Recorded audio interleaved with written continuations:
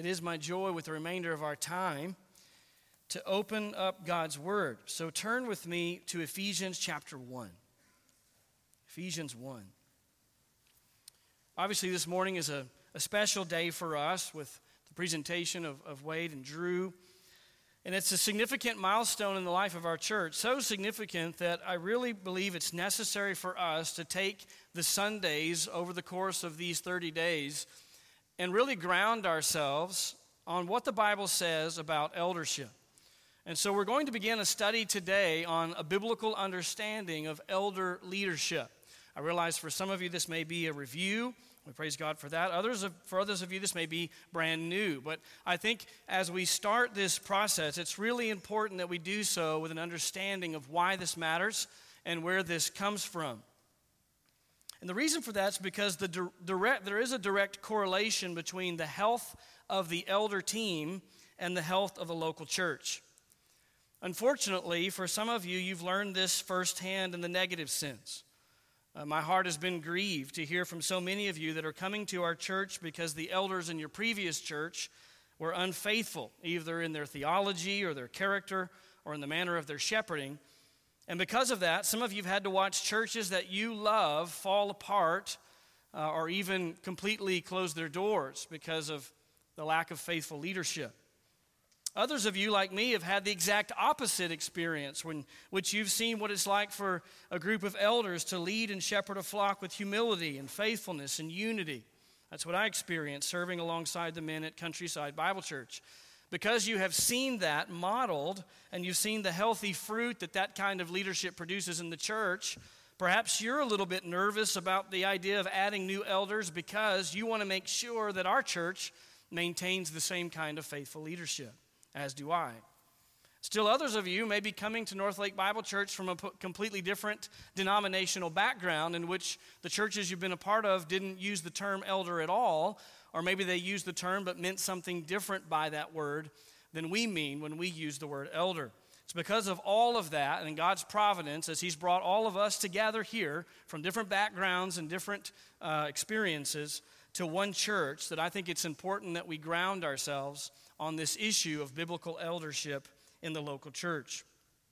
And the truth is, if we're going to have a truly biblical understanding of elder leadership in the local church, then the place that we have to begin is actually not the topic of eldership at all.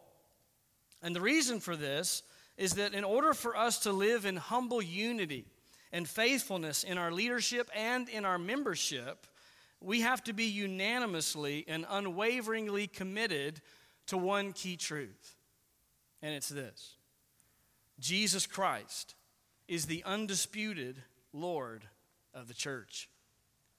Jesus Christ is the undisputed Lord of the church. This one glorious truth is the only reason that we can ever appoint faithful but imperfect men as leaders of a local church with confidence and assurance. It's because when we appoint elders in the church, we're not giving them lordship over the church. We're calling them to be faithful stewards and under-shepherds who carry out the commands of Christ for His church. Elders are not the owners of the church. They are simply stewards. And to see this in Scripture, we're going to look with the remainder of our time at two key truths from the book of Ephesians. Truth number one is this: Christ is the only head of the church. Christ is the only head of the church. Let's look at Ephesians chapter 1. We're going to read from verse 22 to the end.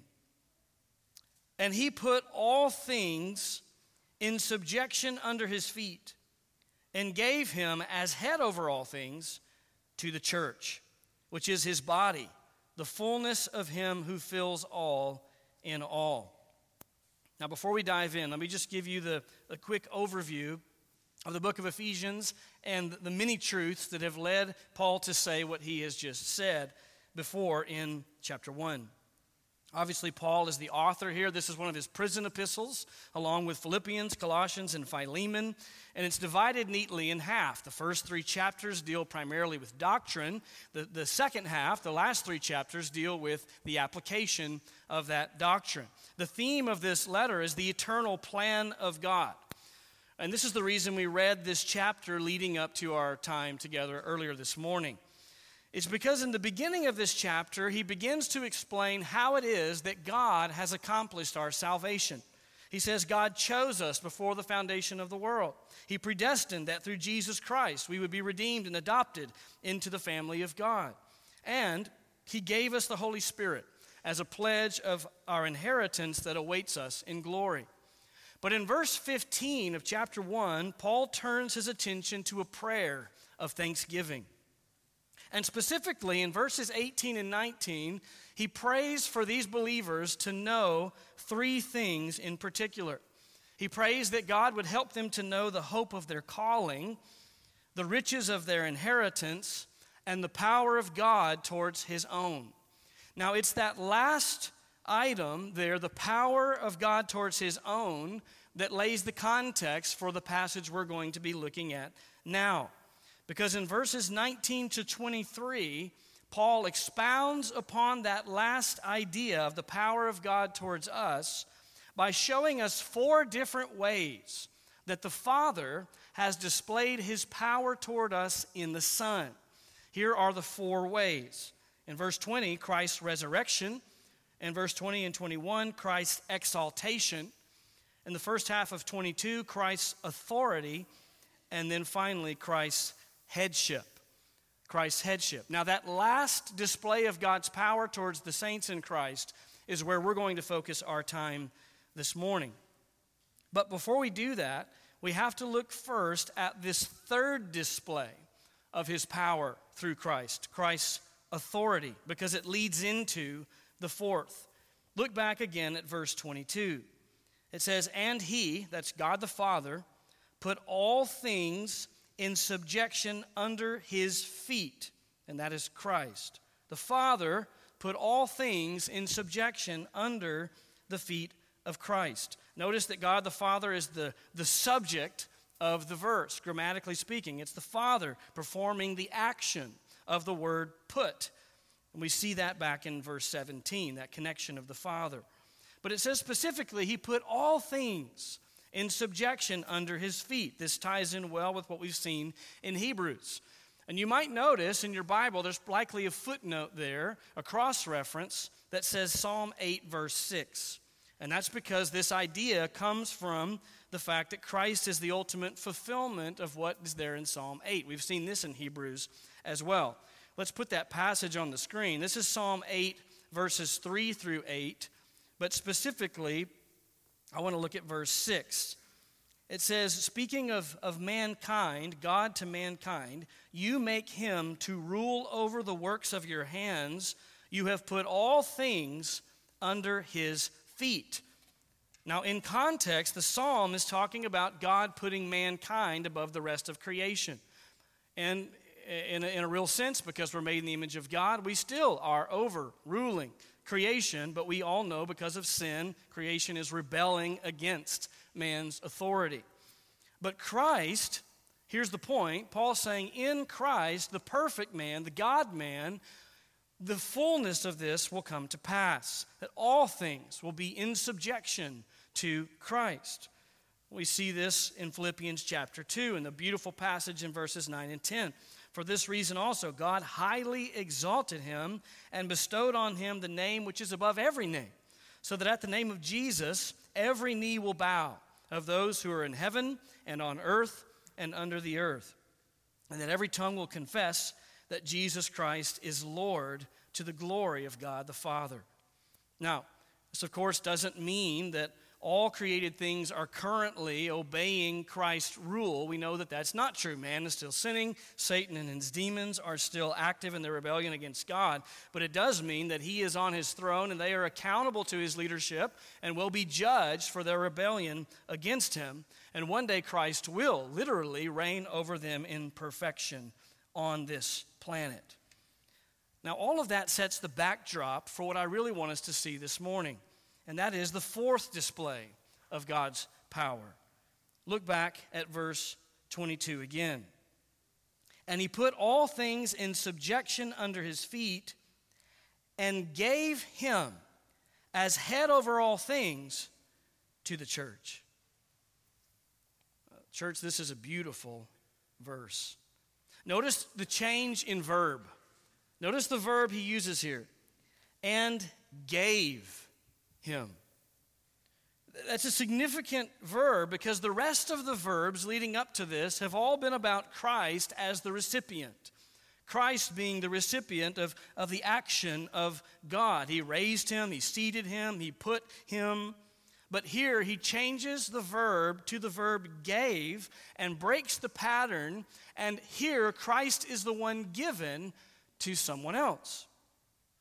I love this verb because look who the recipients are of this verb. Who did he give him to? The church. And the Father gave him as head over all things to the church. And who makes up the church? This is the universal church. This is every single believer of all time. That means this morning, if you're a true Christian, that you are part of this church like the rest of us. And it means God the Father gave Jesus to you, to us. But lest we get confused by this, if somehow he means to insinuate that we have authority over Christ, that would be completely backwards. Look at how he phrases this. He says, he gave him as head over all things to the church. What's really happening here is this is the crescendo of God the Father's power in Christ. He's raised him, he's exalted him, he's put everything under his feet. This is the most exalted being of all time, from eternity past to eternity future. He gave that one, the one who's already ruler of all, specifically in a special way to the church. He will preside as head of the church. Just think about that. The Father gave him. What a gift. Now, in case you're having a hard time putting the pieces together as to why this is such a great gift, just think about it this way. What if the head of the church was anyone else? What if the Roman Catholics were right and the Pope was the head of the church? What if the head of the church was a pastor or a group of elders? What if the head of the church was, in fact, any other man or woman on the planet? The church would be doomed. If the church was ruled by any human being other than the God-man Jesus Christ, it would be powerless over sin, it would be abused by man's sinful desire for power, and it would be vulnerable to any and every attack from God's enemies. If the church has a head other than Jesus Christ, in short, the church will fail. The gospel will not go forth. People will not grow in holiness.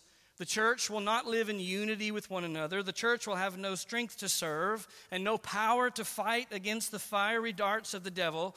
The church will be lost. And so it is that Paul says, and he gave him to the church. He gave him to the church. Now do you see the gift that this is? This is not just anyone. It is the one who has not only been raised but exalted, who's not only been exalted, but all things have been placed under his feet. He's the ruler of all. God the Father gave that one to the church. But if Christ is called the head, then that obviously assumes there's a body connected to that head. And that's how the illustration continues in verse 23. The church, which is his body. In keeping with that illustration, to have a living head, we understand you have to have a living body. The church is that body. It highlights our special union with Christ. Though it is true, Jesus is the ruler and Lord of all. Those who rebel against him and those who do not. He doesn't need an invitation to be Lord and Master. He simply is Lord and Master. But for us as the church, Paul's emphasizing that we have a special union with Christ that we understand from our baptism into Christ, 1 Corinthians 12 and other places. The Holy Spirit continues to fill us as his people, Ephesians 5.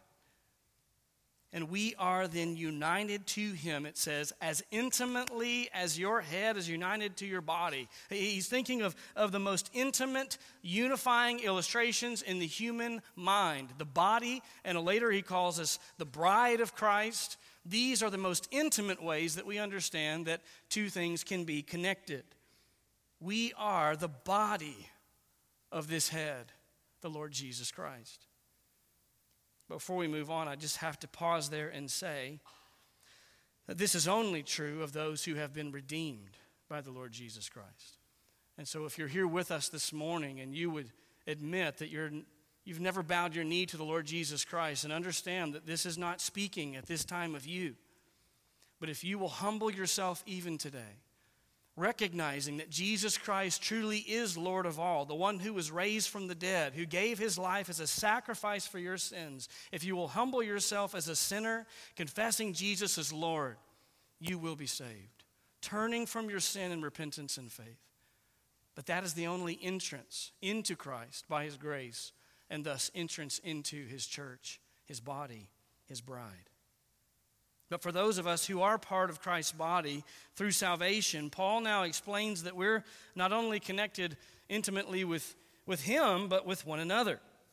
A healthy body is not only connected rightly to its head, it's rightly connected to the other parts of the body. This brings us into a unique, special fellowship.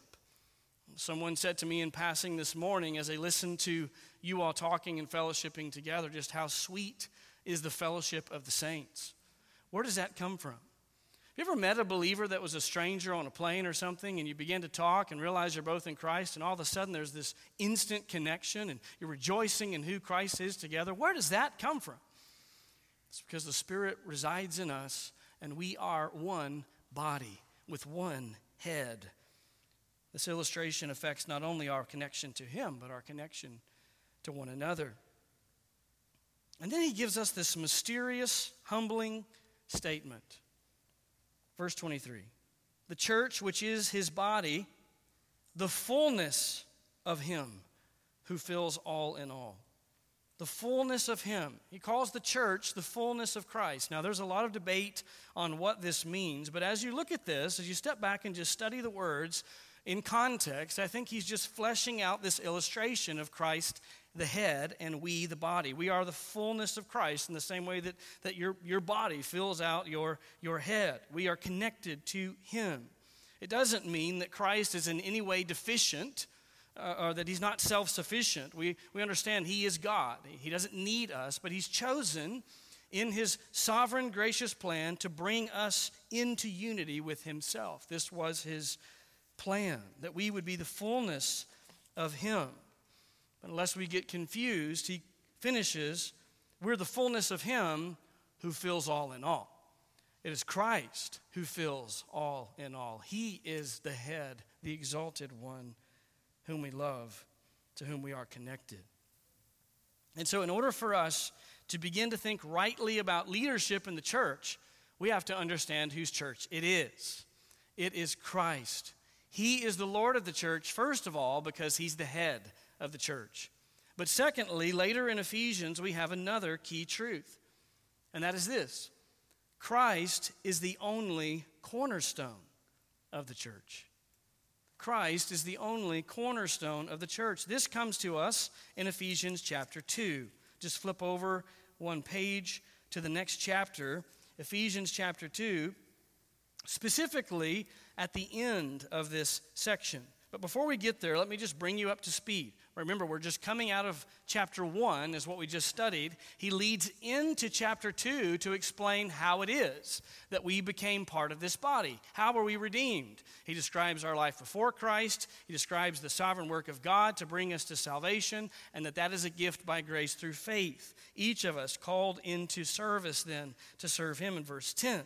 But beginning in verse 11, he begins to describe the fact that this wonderful thing called the church is something in which we are one unified group as Jew and Gentile, that the dividing wall's been broken down. He's brought us into one new group called the church.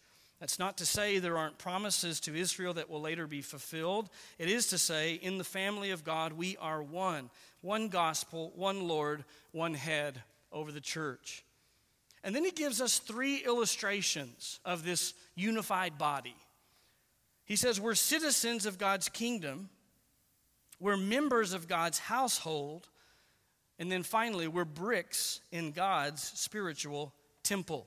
And it's that third illustration that I want to turn our attention to here.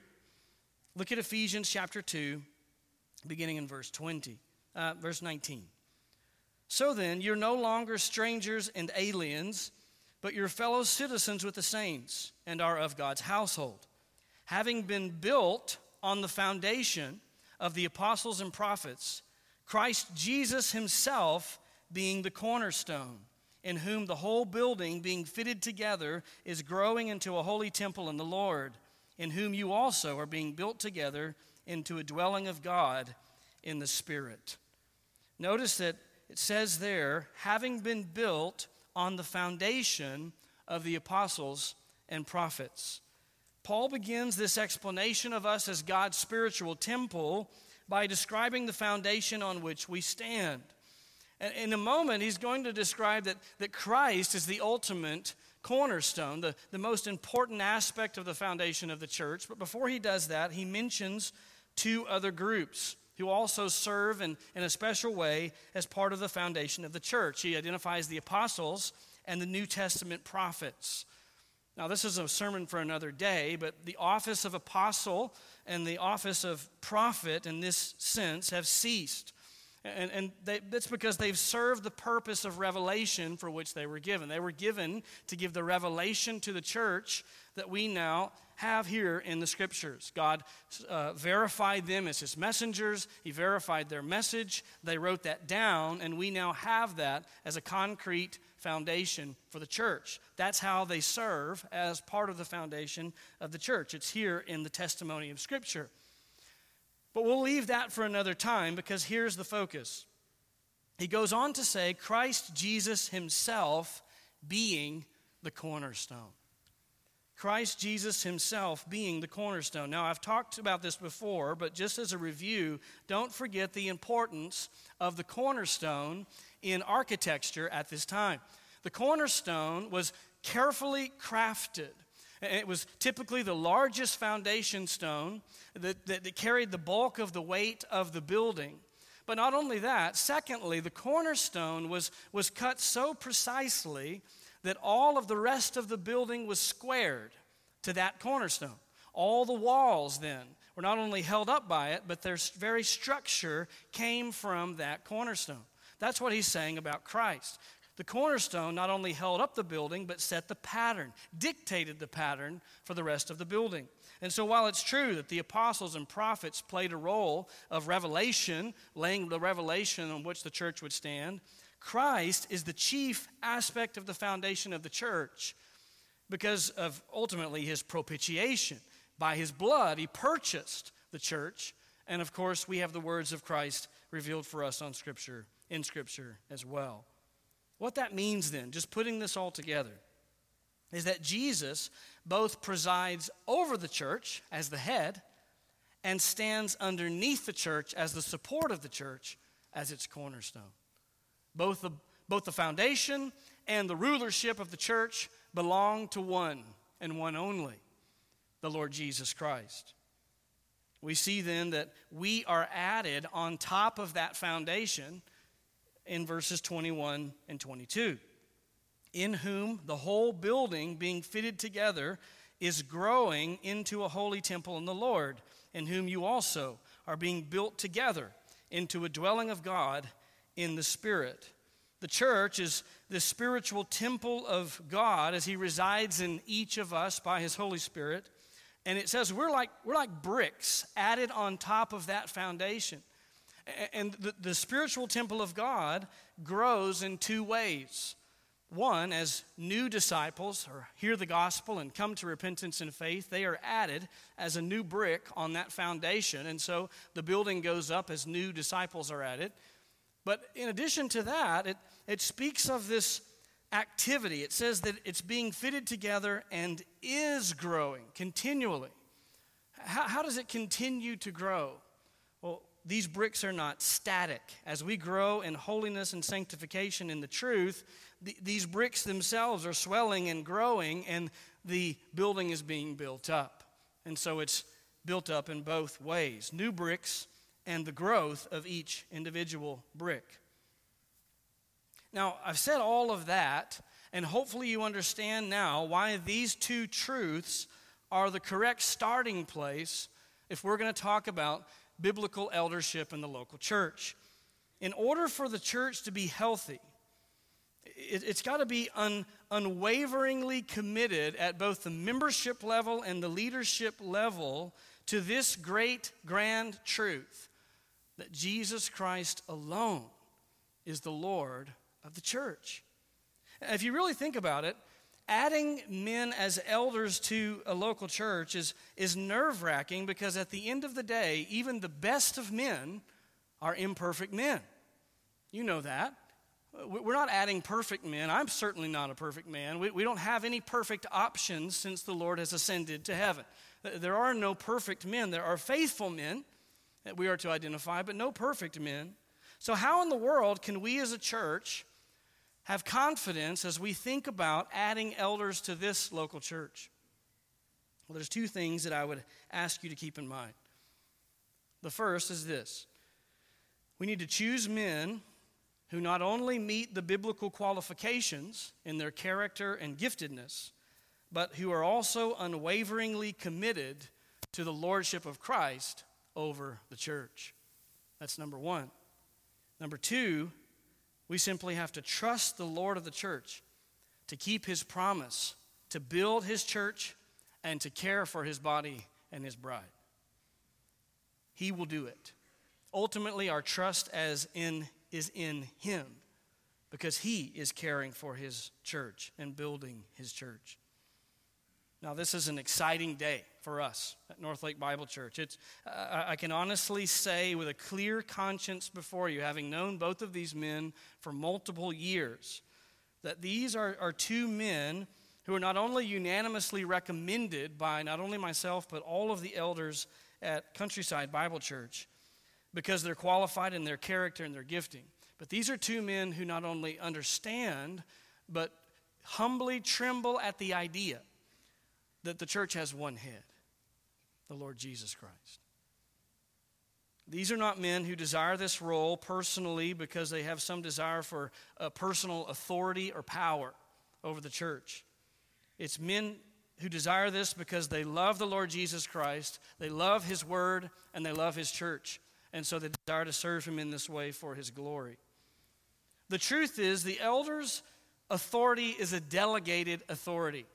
And it exists between the pages of this book. The elder's authority does not come outside of this book. It is contained within this book. That is to say, the Lord Jesus Christ, who's head over his church, has given us the instructions for his church here. It's not the elder's job to come up with the mission of the church or the structure of the church or the doctrine of the church. That's not our role. Our role is to take the mission of the church, the structure of the church, the doctrine of the church, the philosophy of the church that our head has given us in this book and to stay close to it, to stick to it come what may.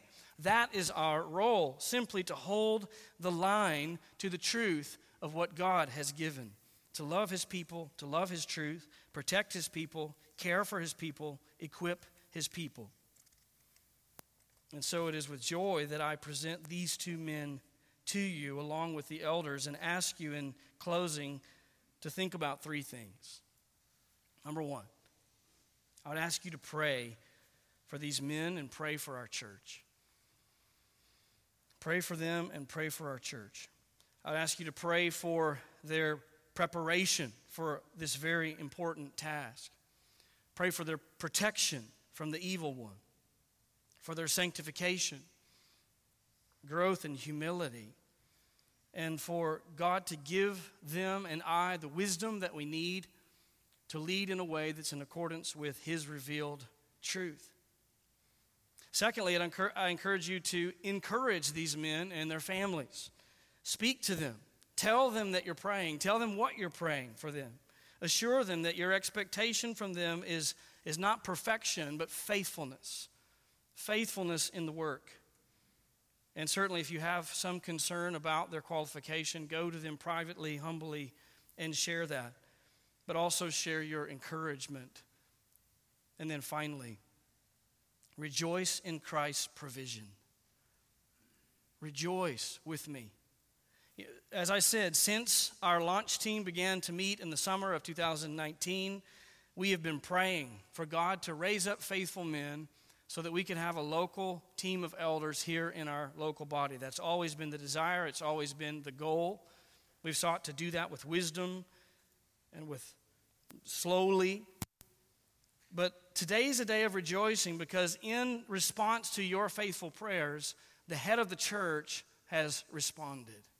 He has raised up men. He is raising up men. There are other faithful men in this church that he's also raising up. God is faithful to do that, and he will continue to do that for his bride, the church. And so it's appropriate that we recognize that what's happening today ultimately is not the elders raising up men, although we seek to equip men, according to 2 Timothy 2:2. It's ultimately the head of the church that is raising up men faithfully to lead his church. And so we give him the praise that he's due. With that in mind, let's go to him now in prayer. Lord Jesus, we are so grateful. We're grateful for your word.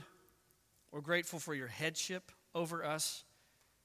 We confess freely, you are the head and the cornerstone of the church. You are the undisputed Lord of the church.